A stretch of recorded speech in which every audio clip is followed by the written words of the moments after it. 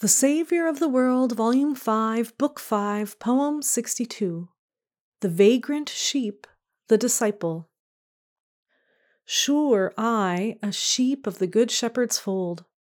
One day I 'scape him for the uplands cold, which entice my silly fancy with the hope of pasture new and delicate, free scope.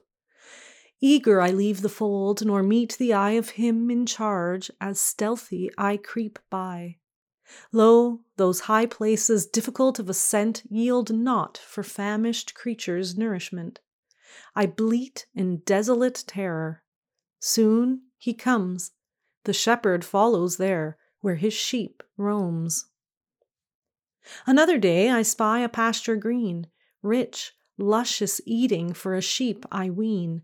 I steal away whilst he doth play his lute, and the good sheep lie round, entranced and mute. Soon taste I of that herbage coarse and rude, and fain would leave it, with disgust imbued. But I am sinking, may not step or rise, a rank swamp holding me my strength defies. The shepherd comes and rescues me again, and tender bears me to the peaceful plain. Sure, never would I wander more, you cry?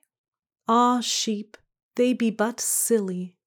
A wood hard by hedged a fair lawn, and I must needs essay to reach that pasture green, though hard the way. I had not penetrated far the grove, when lo, I was locked fast.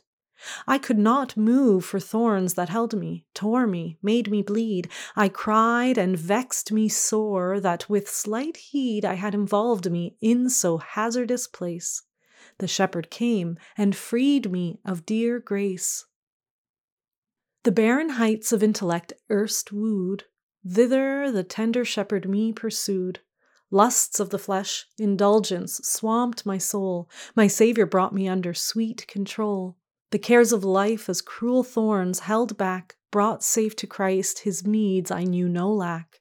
And now, a sheep secure in pastures green, my soul expands in the so beauteous scene displayed where'er the shepherd leads his flock, now to full pastures, now to sheltering rock.